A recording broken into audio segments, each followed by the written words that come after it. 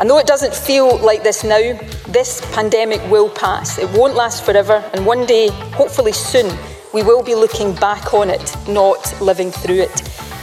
What you've seen throughout this crisis is that the union working together with the money for supporting people through furlough, the army working on the testing, moving people around. But now what we want to do is build back better together. The reputation of the Scottish Government tainted, the standing of this Parliament diminished, a culture of secret and cover-up that is only growing, and it is all taking place on Nicola Sturgeon's watch. There is a reputation here that I think is perhaps disintegrating before our eyes, and it's not mine, may I say, but Ruth Davison has just gone through there a litany of nonsense. The Steamy, a laudable production for the Scotsman.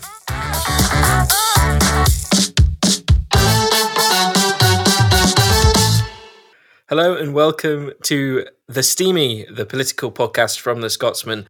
It's another week of the campaign, although having said that, it's been suspended for a few days due to the death of the Duke of Edinburgh, Prince Philip. Gina, welcome. Morning, Connor. Obviously, that's the big news of the weekend, but politics hasn't stopped in the interim period, really, despite campaigning being suspended. And later on in this episode, we'll hear from Anna Sarwar, the Scottish Labour leader who spoke to us on Thursday last week before the death of Prince Philip and the suspension of campaigning for the Holyrood elections. And he has some interesting stuff to say on Scottish Labour and their issues, if I use that word to be maybe a bit kind. Gina, you've got plenty of experience with Scottish Labour. I think Anas is actually quite open about it and about Scottish Labour's issues and where he sees the potential for them to grow and develop. What's your take on their current situation? And do you think there is hope for the future for the party? I think this is an incredibly important election for the party. They have obviously suffered since devolution, given the irony that they brought in the Scottish Parliament in the first place. They've seen their vote share decline at every election since. And if Anas Sarwar can in any way halt that, or at least even put on a few percentage points in the other direction, then I think they will feel that they've won something, some kind of minor victory anyway. It's going to be very difficult, because Labour constantly gets squeezed out by the constitutional question, which is a good battlefield for the SNP and the Conservatives. And as is said over and over again, you can't out-union the Tories and you can't out-nationalise the nationalists. So it's nationalise the nationalists. I don't know. Yeah, anyway. So they have suffered and they've been squeezed, and it's been very difficult to get much consideration of policy beyond the constitutional question. I think Anas Sarwar has been quite clever so far in this campaign in terms of kicking that can down the road, not saying never, not saying it's impossible, but saying, now is the time to focus on COVID recovery. And going by opinion polls in terms of voters' priorities, that does seem to be where voters' minds are as well. Although let's not kid ourselves that the Constitution isn't at the back of their minds for many of them as well. So I think if he's able to, return the same number of MSPs, even put on one, then they would be doing brilliantly as far as Scottish Labour is concerned. Yeah, they're on about 18%, according to the last Savanta Comrades poll for the Scotsman, which was out last week in both the constituency and the regional list vote, putting that into kind of a pretty blunt instrument of a uniform swingometer. That puts them at one or two MSPs down on their return in 2016. But given arguably where they were, even 10, 11 weeks ago at the start of the year, still under Richard Leonard, where they were hovering around 15%, 14%, that would probably be considered a success for Scottish Labour. And I think that would put them on around 23 MSPs and comfortably in third place behind the Scottish Conservatives, assuming their vote stays where it is at about 20%. On the Constitution, it's interesting because we had a poll in the same one from Savanta Comrades that suggested that independence is one of the top issues of Scots. It was 19% of Scots picked it as one of their top three. It's actually the lowest that's been in that series of polls. But I think the panel-based poll last week for the Sunday Times had that figure, or a similar figure, of what's the biggest issue at this election, was like 49% Constitution, and COVID was a bit further down. So it's a bit of a mixed message from the voters in terms of the polling, but it's pretty clear that independence and COVID together is probably what this election is being fought on. We could see that. From Scottish Labour's point of view, Gina, do you think they need to be open, or more open perhaps, to the idea of backing the democratic legitimacy of a second independence referendum? Henry McLeish was in the Sunday Mail on Sunday, suggesting that that's what Anna Sarwar and Scottish Labour need to do in order to gain a bit more relevance, because I think his quote was, "It'll happen at some point." I think, yes, but I don't think that's a question that Labour needs to be addressing at the minute. Because, that's something that they can decide come the time. But right now, if they are seriously trying to push the debate onto other issues, then they can't be seen to even be, caught up in that to any extent. I think without a doubt, if there is a pro-independence majority returned at this election and the government goes looking for a Section 30 order and so on, I think the Labour Party will have to say, OK, another referendum needs to be held. We can't stand in the way of that. And then we'll start campaigning, I would think, quite hard on remaining as part of the UK. Because I think for Labour, the argument is not about patriotism or nationalism. It's a party, it's a political party that's based on economics and in tackling poverty and, what's the best option for the poorest. And as far as the Labour Party is concerned, cutting yourself off from your largest neighbour, from your biggest marketplace, from a union in which Scotland does pretty well, as we've seen recently from other research that's come out about spending per head of population. It would make people poorer. That is basically, and it would make the poorest even poorer. So that's where they're coming from. So I cannot see them shifting their opposition to independence. But I think they are Democrats. So I would think ultimately, if there's a pro-independence Parliament returned, then ultimately they will have to accept that and say, yeah, okay, it's time for a second independence referendum. But they're not going to say that just now. No, absolutely not. And I think it's an uphill struggle even for them after the election. I think you're right. I think Anna Sarwar has actually been quite clever, because he's done that aspect of the constitutional question quite well. He's just gone, you know where we stand, let's move on. In a way that perhaps certainly Jeremy Corbyn, in terms of UK Labour, never really grappled with, and Richard Leonard similarly never seemed to have a straight answer to that question. On post-election, that's where I think Anna Sarwar might have a bit more of a problem when it comes to Indy Ref 2, because of that, potential, very strong pro-independence majority. And also it's an uphill struggle for the sole fact that the majority of the SNP vote is former Labour voters. And at the end of the day, in order for the Labour to be back in power nationally, and I mean that in terms of the UK, not just in Scotland, they need to win back a significant chunk of that SNP vote. And it's hard to see where that comes from without a more positive view on independence, potentially, but potentially a clearer and more positive case for the union is needed. I would agree with the end of your statement there, Connor.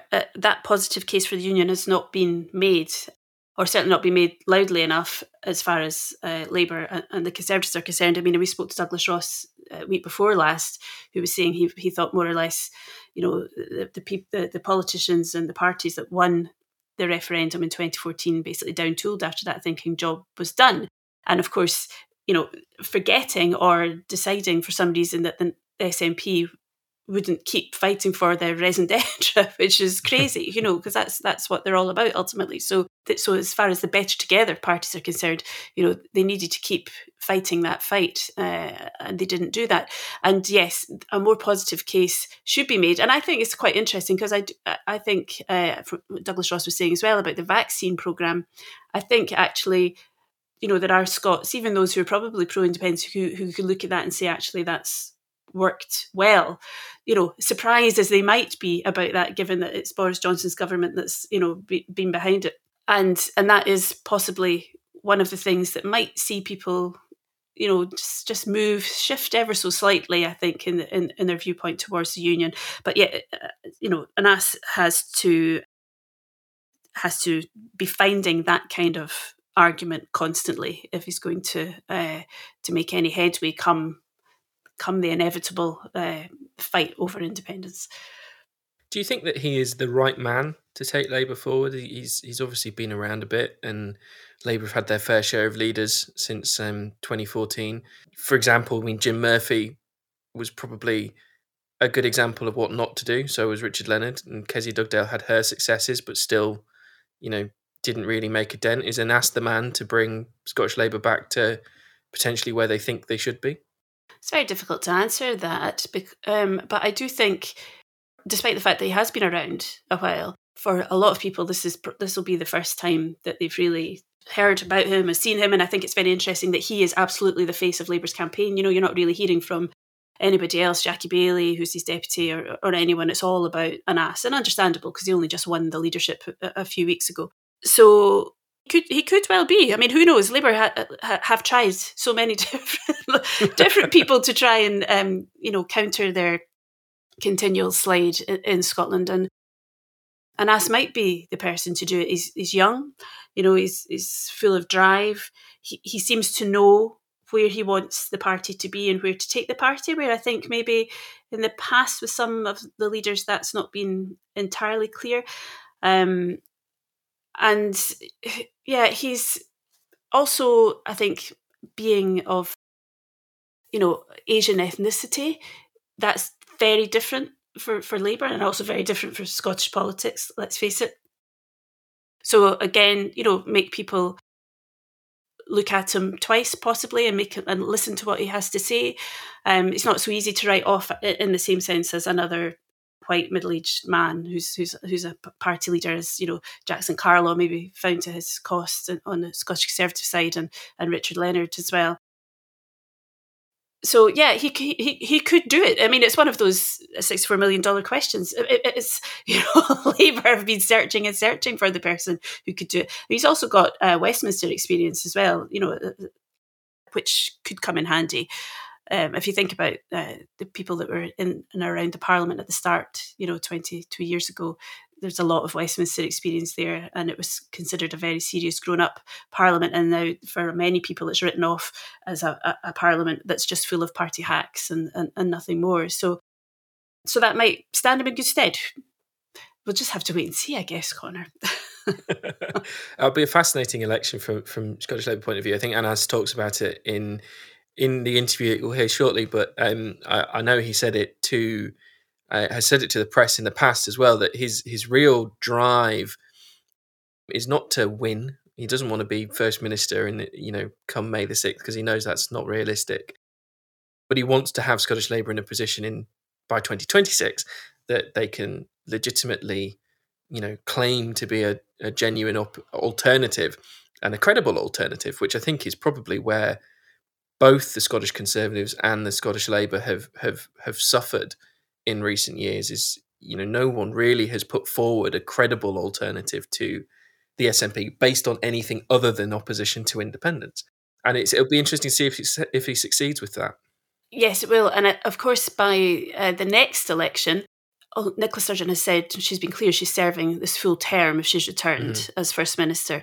But within the next 4 or 5 years, she will be looking to have some kind of succession plan in place.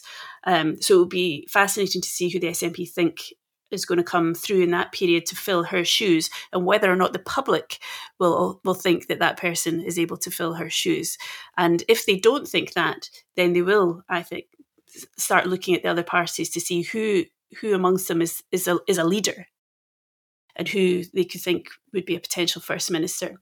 And also I think Anas has been quite smart in, as we say, moving this debate about this election onto COVID recovery territory and saying, you don't want to go back to the arguments of the past.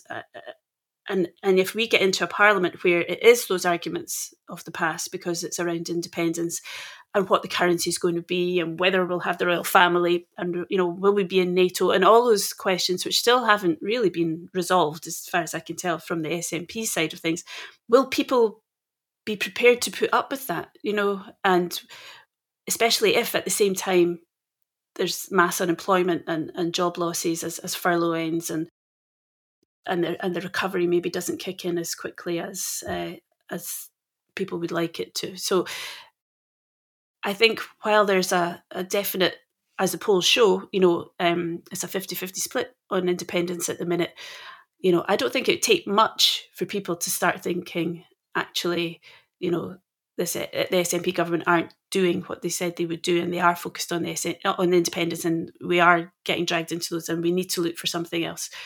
So the next parliamentary term, I think, is going to be fascinating. As discussed and as mentioned earlier, it's probably now time to let our listeners hear from Anas Sarwar himself. Hello and welcome to the Steamy, the leader of Scottish Labour, the relatively new leader of Scottish Labour, Anas Sarwar. Anas, thank you for taking out the time of the campaign trail to come and speak to Gina and I today. How are things going? Are you doing well? Great, Conor. It's great to be on the Steamy. I think it's going well. I think I'm certainly enjoying the campaign. It is a very new experience for me, as you can imagine. A pretty surreal experience in some ways because I've been leader for 5 weeks, and to go through a leadership campaign and then straight from leadership campaign into thinking about an election campaign. We only really had 4 weeks of the Parliament sitting before the short campaign started, and then only 4 and a bit weeks till the election. So I'm doing lots of running at it and showing lots of energy, enjoying it, and I think our message is resonating. The challenge for us is to make sure we turn that resonating message into votes come the 6th of May.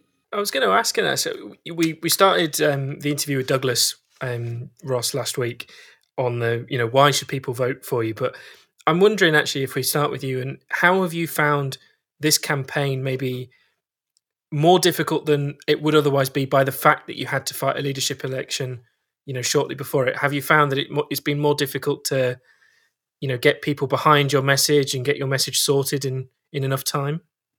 I think it's well, nothing to compare it to in the sense of obviously it's the first election that I've had as leader. So in that sense, I've got nothing to compare it to. I think there's advantages and disadvantages, to be honest. I think the disadvantage has obviously been, I've got to try and cram a lot more into a 10-week period, 10 weeks if you count from the day I became leader to when we get to the election. And 3 days before I became leader, we were at 14% in the opinion polls. The debate then was about Labour's survival, never mind anything else. So I think we've certainly moved quickly and made good progress in that first 5 weeks or so. But so I think that could be argued about, whether that's a disadvantage or not. I think the advantage of it though is, the message I was using and talking about the issues I care about in the leadership election have been the same ones that I've been talking about coming through the leadership election into the actual election campaign itself, which is that focus on national recovery, which is talking about how we do politics differently. We don't have to have the politics of politicians just shouting at each other and fighting with each other and focusing on what divides us all the time, rather than actually focusing on what unites us and actually trying to get things done in Scotland. And I think that's the bit that I think too many politicians fall into that trap. And I point my finger at myself in that as well. Is far too often, I think in recent times, we get caught up in a political bubble and we think the arguments or the fights or the things we're saying in that bubble matter to the wider public. Actually, it probably switches the wider public off. And, this is a difficult election for everybody in terms of it being a COVID election, a pandemic election. And I just think, given the fact it's a COVID election, a pandemic election, given the fact that 10,000 of our fellow citizens have lost their lives, we're not through the virus yet. We still have got lives and livelihoods on the line. We've got a huge job of work to do after the virus hopefully disappears and we come out of lockdown to try and get our country back on track to get it better than what it was pre-COVID levels. So yes, get back to pre-COVID, but also beyond pre-COVID levels in terms of our economy, our education system, our NHS. I just think given that time of national emergency and national crisis, I think we can do better than some of the politics that people have been projecting in the last few weeks. Honestly, at a time of crisis, do we want to go back to those old arguments, to the egos, to the settling scores? We can't have that kind of circus in this campaign, and we can't have that kind of circus in the next parliament. And that's what I'm focused on. I've been focused on ideas, on positivity, on trying to get us through this, and trying to focus on what kind of different parliament and different country we can have if we're willing to choose something different. And can I ask you, you've obviously tried to steer away from the old arguments of the past as you put them around the Constitution and so on, and you've been very clear that as far as you're concerned, there shouldn't even be any discussion about a second independence referendum until after the next full parliamentary term. And you want to focus on policy. But, with the launch of the ALBA party and so on, how are you going to cut through? Because that seems to be the only debate in town still. Yeah. So I'm not saying we can't talk about the Constitution. I'm not saying we can't have a discussion if that's what people across Scotland want us to talk about.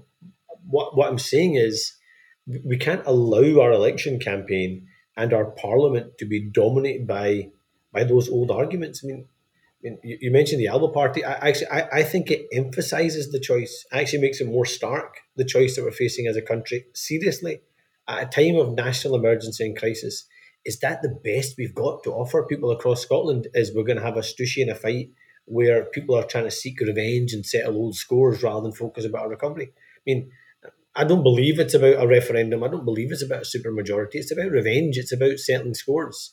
And we can't allow, the SNP infighting or the Nicola Sturgeon, Alex Salmond psychodrama to derail an election campaign and derail a parliament. We're in a really, really tough and difficult situation right now as a country.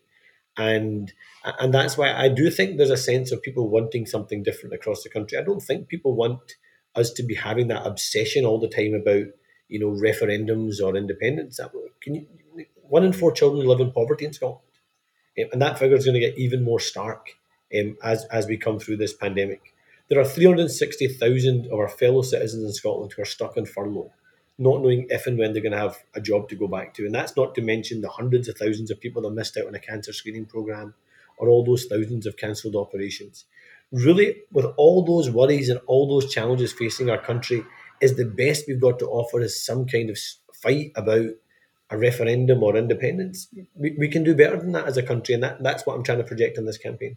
Why then do you think that the polls are showing overwhelming support for the SNP? If these are the issues that people are interested in tackling, and given the fact the SNP have been in power for 14 years now, and at this point generally, in a long life of a government like that, people are getting fed up with them and want a change. The polls are all suggesting that people are quite happy to stick with the SNP despite all of those issues that you mentioned.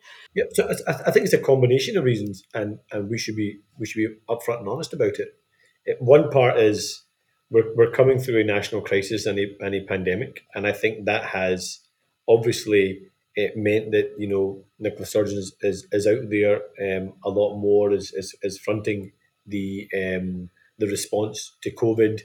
As a country, even though we've been divided for our families and our loved ones, we've actually come together as a country like never before to try and confront and defeat the virus. So I would contest that coming through this, when we have pulled together as a country, why do we want to go back to the way it was before of fighting with each other again? Let's keep our country together and focus on what unites us as a country, not what divides us. Partly it's around, let's be honest, there haven't been effective opposition parties in Scotland for a very long time. And I include my own party in that. Opposition parties have not been good enough. And that is not helped in terms of where we are politically. And so what I'm saying directly is, let's change the way we do government, but let's also change the way we do opposition. And given the voting system we have in Scotland, the Parliament was designed to try and encourage different political parties to work together, not just in their own political interests, but in the national interest. And that's why I don't think it's right for Scotland to have a majority for one party, because unfortunately Nicola Sturgeon has a blind spot when it comes to the constitution, so she naturally pulled away from recovery to focus on a referendum. And on the other side, you've got a main opposition in the Conservatives who have no ideas, who only seem to have one band, who in some ways are shouting about independence in a referendum even more than Nicola Sturgeon is, because they're only concerned about holding on to what they've got and having that fight on that turf. And therefore, who loses out as a result? It's the people of Scotland who lose out as a result. So there's a stark choice now in this election campaign: is who do you want to be pulling our government and our parliament and the First Minister in the right direction? Do you want it to be Alex Salmond, George Galloway, Douglas Ross, or can we do something different and better? And I would much rather we did something different and better in terms of having an opposition that's going to focus the government and our parliament on national recovery. It's going to focus the government and the parliament on actually focusing on what we can do in Scotland, not what we can't do, and therefore trying to change the country in the process. That's what fundamentally politics is meant to be about. It's meant to be about changing people's lives for the better. And I just think too many of our fellow politicians have lost sight of that. Can I ask, Alice, on your own party's failures? I mean, when devolution was brought in, I'll admit I was young at the time, but how old were you, Conor, at the time? Let's have that. I was 5. In 1999, you were 5. I was 5 years old. In fact, I was like to think I'm one of the young ones. You're making me feel old. I would actually technically have been 4 because I'm born in November. You're young, Gina. Still, you're looking young and youthful, Gina. You're aging gracefully. Going back to then, obviously in 1999, Scottish Labour were the main dominating force in Scotland, which is a position you guys held until 2007. Since 2007, what has been the biggest mistake made by your party that has caused the continued decline and a failure to pull the country back to those more domestic arguments? How long have we got on the show? I mean, I wish I could say there was just one mistake that we'd made perhaps on that journey. I think we've got to be honest. There have been a series of errors and mistakes over the last 20 years since the start of devolution that have got us to the place we're in just now. We have only ever decreased our share of the vote from one Holyrood election to another. So that shows you there's been a problem right from the outset of devolution up until now. The challenge has been, in recent times, we've accelerated that decline rather than slowed that decline down. The task I have is not just a task over the next 4.5 weeks. It's actually a task over the next 5 years, is to not just stop the decline, but actually go against that wave and actually start to rebuild the Labour Party again. So to answer directly, it's one part is we championed devolution. We didn't devolve ourselves at the same time. We also had the final days of a 13-year UK Labour government, and at the same time we were having challenges here in Scotland. So I think the tail end of a Labour government and the loss of popularity over that period, I think made life more difficult for us in Scotland as well. You could look at perhaps we were too worried about going it alone, perhaps as a minority government, and we perhaps paid the price on some of that along the way.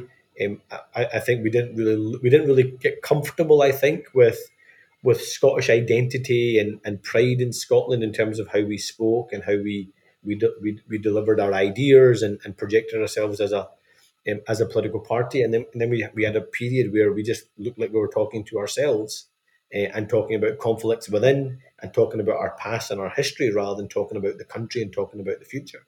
And that's probably me missed out on other loads. I mean, another thing, of course, with that is the referendum, the aftermath of the referendum, the fact that the party's never naturally been comfortable talking about that frame of unionism and nationalism. All of that, I think, has had its own challenge over the period. And that's why what I'm determined to do in terms of with the Labour Party, and this is an emphasise a longer term project now. That might not be helpful when it comes to the election campaign in terms of what we do over the next 4 and a bit weeks. But the much more longer term challenge, which I'm determined to confront, is How do we look and sound like, the Labour Party of the future? How do we get relevance again to people's lives in a way that people don't just think of the Labour Party as something that, their parents or their grandparents used to have an affinity to? And I think I've started some of that work in terms of getting us back on the pitch, in terms of, I think, stemming the tide, in terms of getting us relevant again, in terms of talking about those priorities that go beyond, for me, party politics, about changing the way we do our politics. I having a pride in Scotland. I mean, I'm so proud of Scotland. I love Scotland. I've talked a bit about my own identity within that as well. That's not me trying to compliment myself. That's me saying something great about Scotland. The fact that someone like me, from my background, with my heritage, can be a leader of a mainstream political party says something phenomenal about Scotland, and actually something phenomenal about the Labour Party. It's about how we harness that energy and that outward look and that internationalism. I think is such a huge opportunity for us. But we've got to change the frame of the debate. And we're attempting to do that over the next 4 and a bit weeks, but we've got to do that over the next term of the Parliament as well. Can I ask, just picking up something you said there around identity, how worried are you that politics in Scotland and perhaps across the UK as a whole seems to be going even further into identity and how people identify and who they identify with? And George Galloway launched his manifesto yesterday, which was an event in itself. But he said he found it frustrating that politics in Scotland was no longer about left and right. That we've been dragged into this identity about whether you're a nationalist or a unionist. And you just said there that Labour that's never really kind of sat comfortably with the Labour Party, because the Labour Party is not about those kind of arguments. It's always about the economic arguments. I mean, or do you think that's just inevitable, and that's why now, what you're saying there suggests that Labour is accepting that identity politics is important and you have to reframe your arguments around that? What I'm meaning by when I talk about, my own identity and Scotland is, I think we've got to strike the right balance about pride in who we are and what we have achieved as a nation and what we can achieve, but with also being realistic about the challenges that confront us as a country. And actually, this is not something that's just isolated to Scotland. I think it's important to stress that. I think if you look at politics in Scotland, if you look at politics across the UK, I think if you look at politics even in the US and across Europe and even in other continents of the world, identity politics has actually taken a big grip. There is us versus them narratives. There is othering of whole communities where people, if you look at the US in particular, or if you look at other parts of the world where there is othering happening in order for a majority to consume both economic and democratic power. So identity politics is not something that's unique to just Scotland or the UK.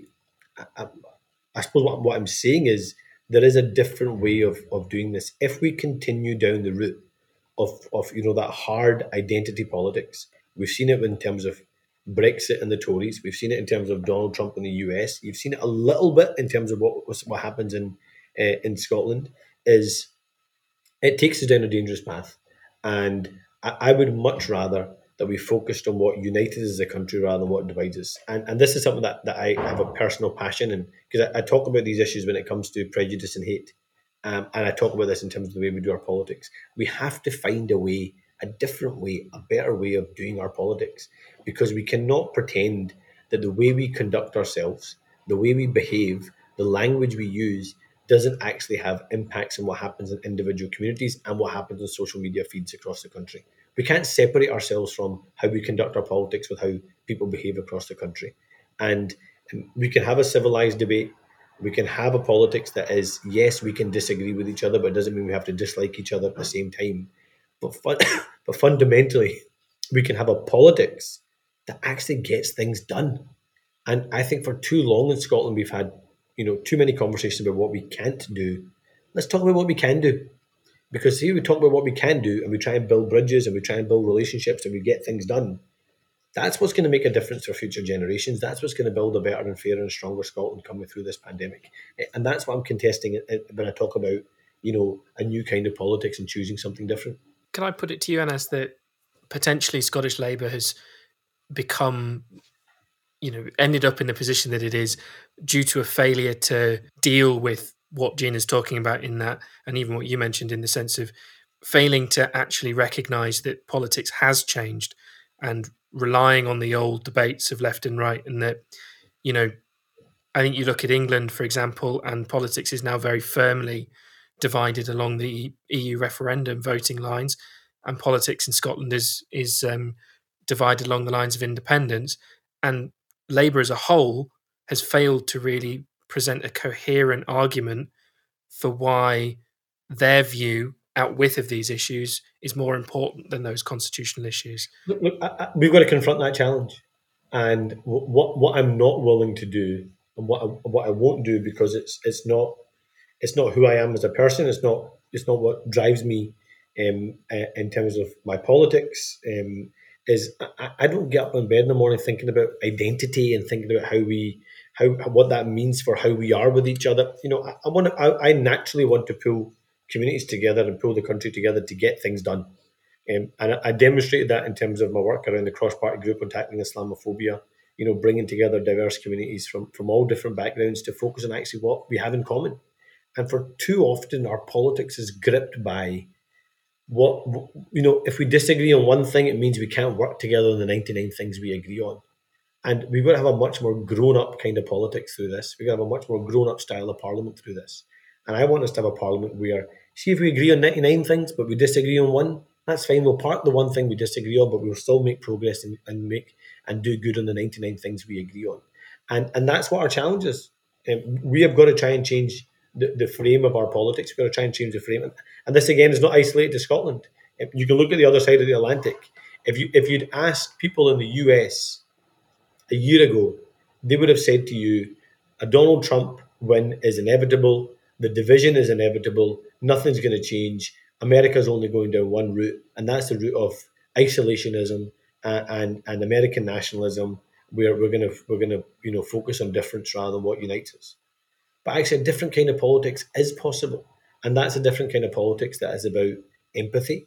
It's about unity. It's about hope. It's about trying to find common cause and things we can agree on, and then confront and challenge things that we disagree on in a way that is decent and respectable.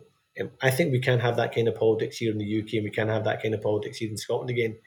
Is it going to happen in the next 4 weeks? Maybe not.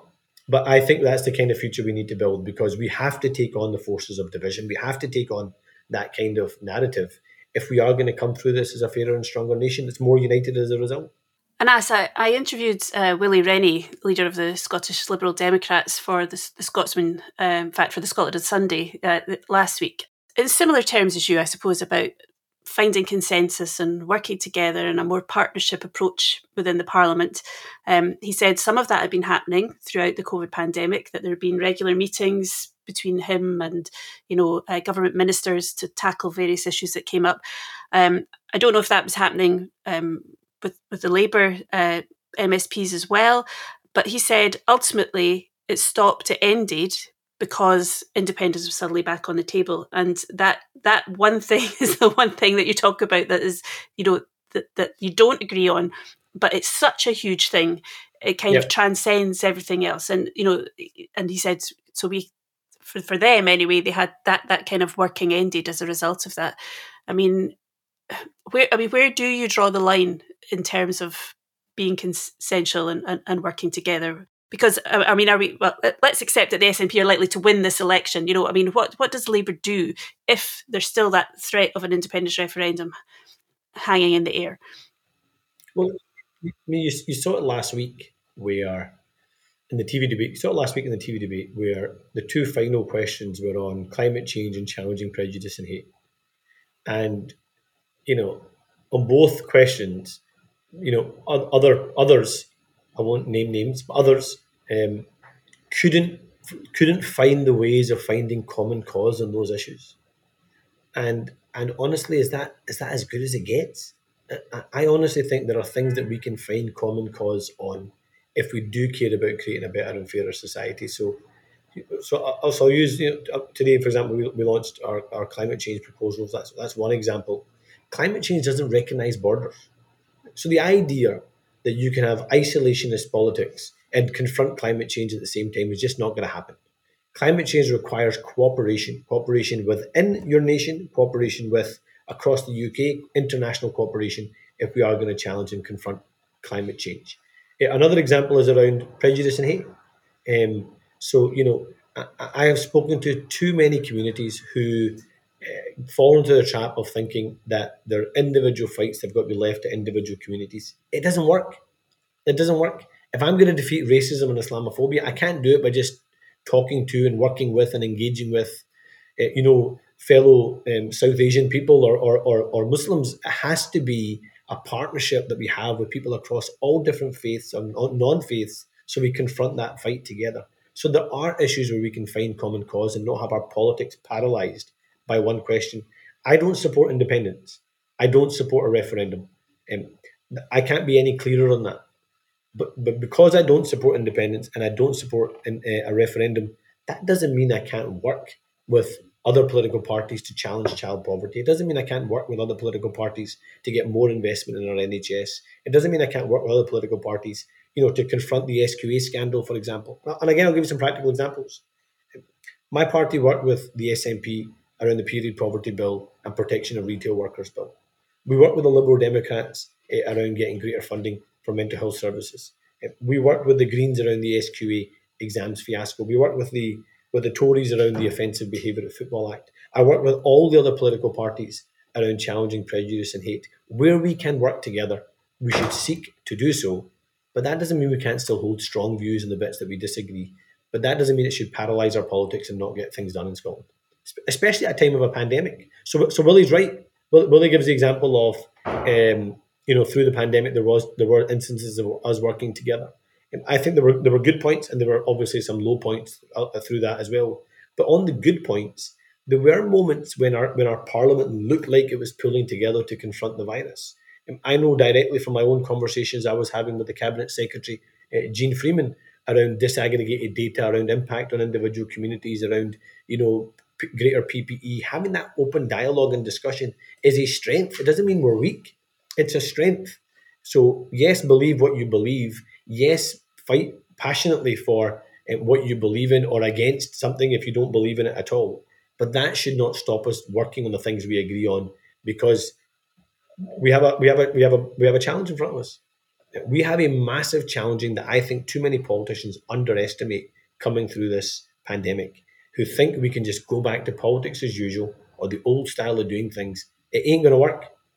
And the people that pay the price are people across our country, are worried about their job, worried about their children's education, worried about their children's mental health, waiting for that cancelled operation. They're the people that will pay the price, and they will never forgive us. And when I say us, I mean as a collective. They will never forgive a parliament that's focused on their own personal interest, not on things that matter to people across the country. One of the things that Douglas Ross regularly says, it's a recurring theme of the Conservative campaign this time around, is that Labour are too weak to stand up to the SNP.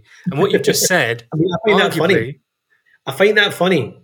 It's partly funny because people can call me lots of things. They can't call me weak. And I would contest about who's looking what way in this election campaign. It is not a weakness to say I oppose independence. I do not support a referendum. But if we can get things done in Scotland, we should get things done in Scotland. That's not a weakness. That's a strength. People need to have a bit of confidence in themselves. Maybe he's not confident enough in himself. I don't know. Someone should talk to him.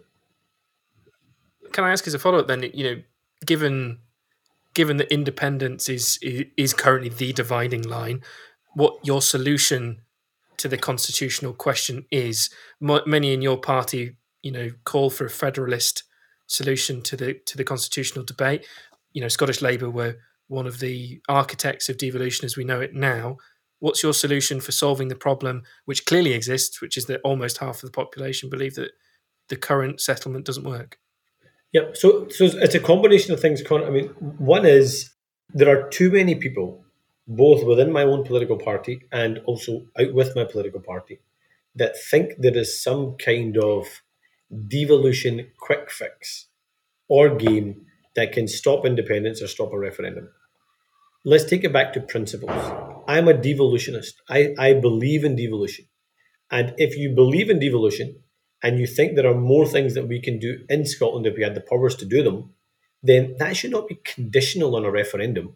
And that should not be conditional as some kind of fix if you think it's about trying to stop independence. It's if we want a recovery. So I believe the next Parliament needs to focus on recovery. And a big part of recovery is making sure we have a recovery that works for everyone. And when I talk about recovery that works for everyone, I'm not just meaning in terms of our demographics around gender. There are clear gender inequalities, even pre-pandemic, and actually will be exacerbated by the pandemic. There are clearly inequalities around ethnicity, and clearly inequalities around class, that were problems pre-pandemic and have been exacerbated by the pandemic. But there are also deep inequalities and about having a recovery that works for everyone that are geographic. So if we talk about a recovery that works for everyone, that's got to be a recovery that is west, east, north, south. It's got to be urban, rural, coastal, island communities as well. And this sense, I think, that people have of a disconnect is not unique in Scotland. It's right across the UK. I think if you look at Andy Burnham, for example, in Manchester, if you look at Steve Rotherham in Liverpool, if you look at what Sadiq Khan is saying in London, or you look at what Martin Drakeford is saying in Wales, and actually not just Labour politicians, probably politicians from other political parties in those nations and regions as well. There's a clear disconnect that we also feel here. Me sitting in Glasgow and Gina at least sitting in Edinburgh. I'm not sure where you're sitting, Conor, if it's Edinburgh. Great. So you guys sitting in Edinburgh, there is clearly a disconnect. And if we are going to have a recovery that works for everyone, we've got to push power out from our parliaments and into the nations and regions. And that includes pushing power out from Holyrood into our local communities as well. So I'm in favour of greater devolution if it helps with our recovery. There are particular powers, for example, that I think need to come out of Holyrood around economic levers. So we give much, much more scope to people in different parts of Scotland to be able to focus not just the decisions they make, but actually resources towards the sectors that are going to make a big difference to them locally. So we can train people locally, they can study locally, they can live locally, they can work locally, they can have thriving public services locally, they can retire locally. These are all things that I think need to have an open conversation, discussion, and deliver on. So I'm not afraid to have that debate about devolution and greater powers. Let's just not make it conditional on going back to the old fights and the old arguments, because that distracts away from the recovery. This idea that a referendum or independence is a light switch moment that, it doesn't take up anybody's time, it doesn't take up anybody's energy, it doesn't take up anybody's distraction or focus, and we can just get it done and do recovery at the same time, just isn't credible. It just isn't credible. We need to pull people together around the recovery and recognise the scale of the challenges that faces us through this next Parliament. And if devolving more powers it helps to achieve that, we should make it happen without it being conditional on those old arguments. Would you be in favour then of, you mentioned Andy Burnham and colleagues like that. Would you be in favour of metropolitan mayors who maybe take over a certain level of the powers that are currently in Holyrood but could be devolved to councils and I'm not sure people in Scotland will feel as if they need more elected members. So I think we've just got to be careful about it. Doesn't just sound like politicians saying let's have more elected politicians. So do I like the idea of us having regional hubs that help focus around economic development, around making sure we have thriving public services, we have greater connectivity. Yes, and I think we've seen that in terms of the wider Glasgow region, for example, where we have the Clyde Valley partnerships between local authorities in the west of Scotland. There are no reason why we should not be creating big regional hubs across the country that we can focus investment and powers to, so we can have these regional hubs across the country. Whether that is backed up then by some different sort of elected accountability, I think that's probably a debate for another time.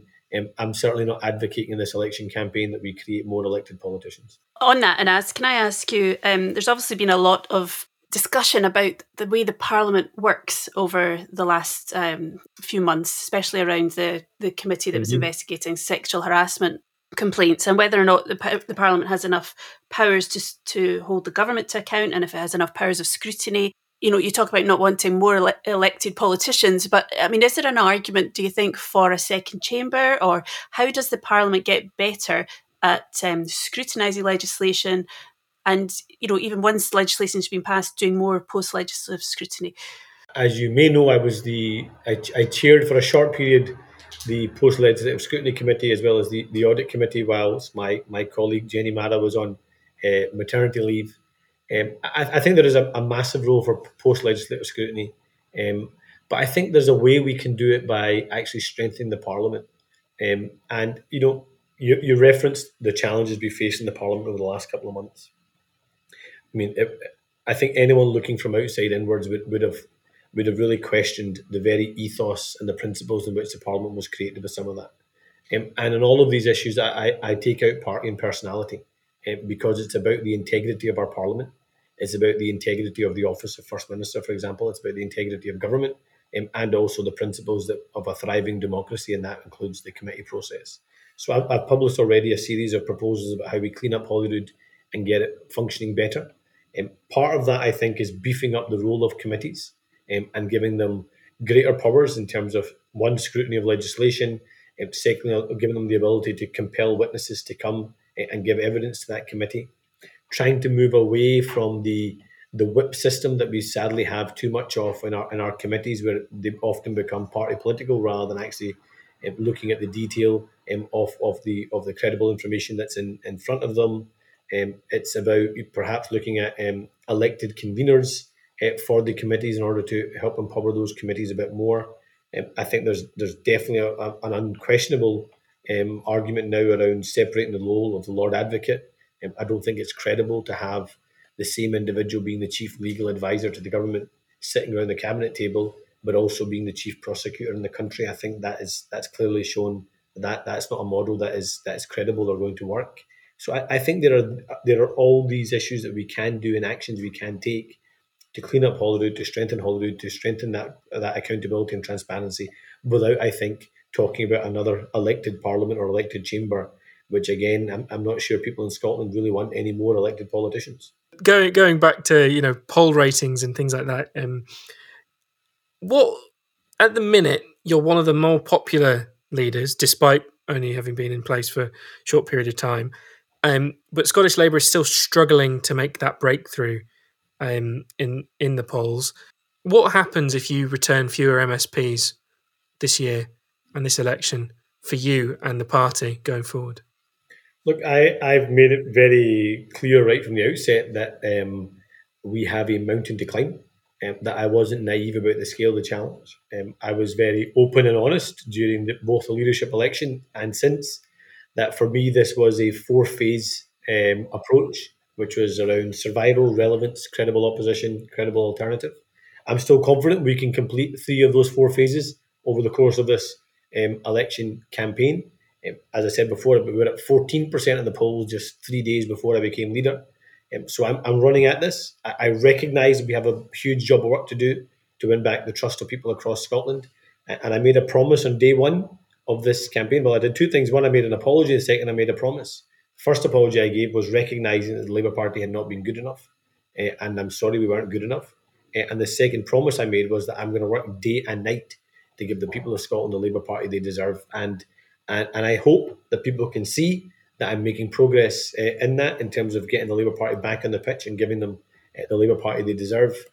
And obviously I'm punting myself for as many votes across the country as possible and as many seats. And this changing of the Labour Party, but more importantly, this changing of our Parliament in Scotland is for me a longer term project, and I'm absolutely determined to do it. And at the end of that, I hope we can be in a position where we can have a Labour government and a Labour First Minister. But that's a big job, a big change, and I'm determined to do it. And I'm putting all my energy and all my efforts into it to make it happen, because fundamentally I believe it. I care about it. I love the Labour Party. I love Scotland. What makes it easier for me in this election campaign is all the talking I'm doing about focusing on what unites us and not what divides us, and changing the way we do our politics, making sure we can actually change Scotland, not focus on what we can't do rather than what we can do. I fundamentally believe it. So if you believe in something, it's much easier to go out there and argue for it and enjoy an election campaign at the same time. And that's exactly what I'm going to continue doing. So thank you very much, Anas, for joining us on The Steamy. Best of luck with your campaign and wishing you all the best over the next few weeks. My pleasure. Thank you for having me. The Steamy, a laudable production for The Scotsman.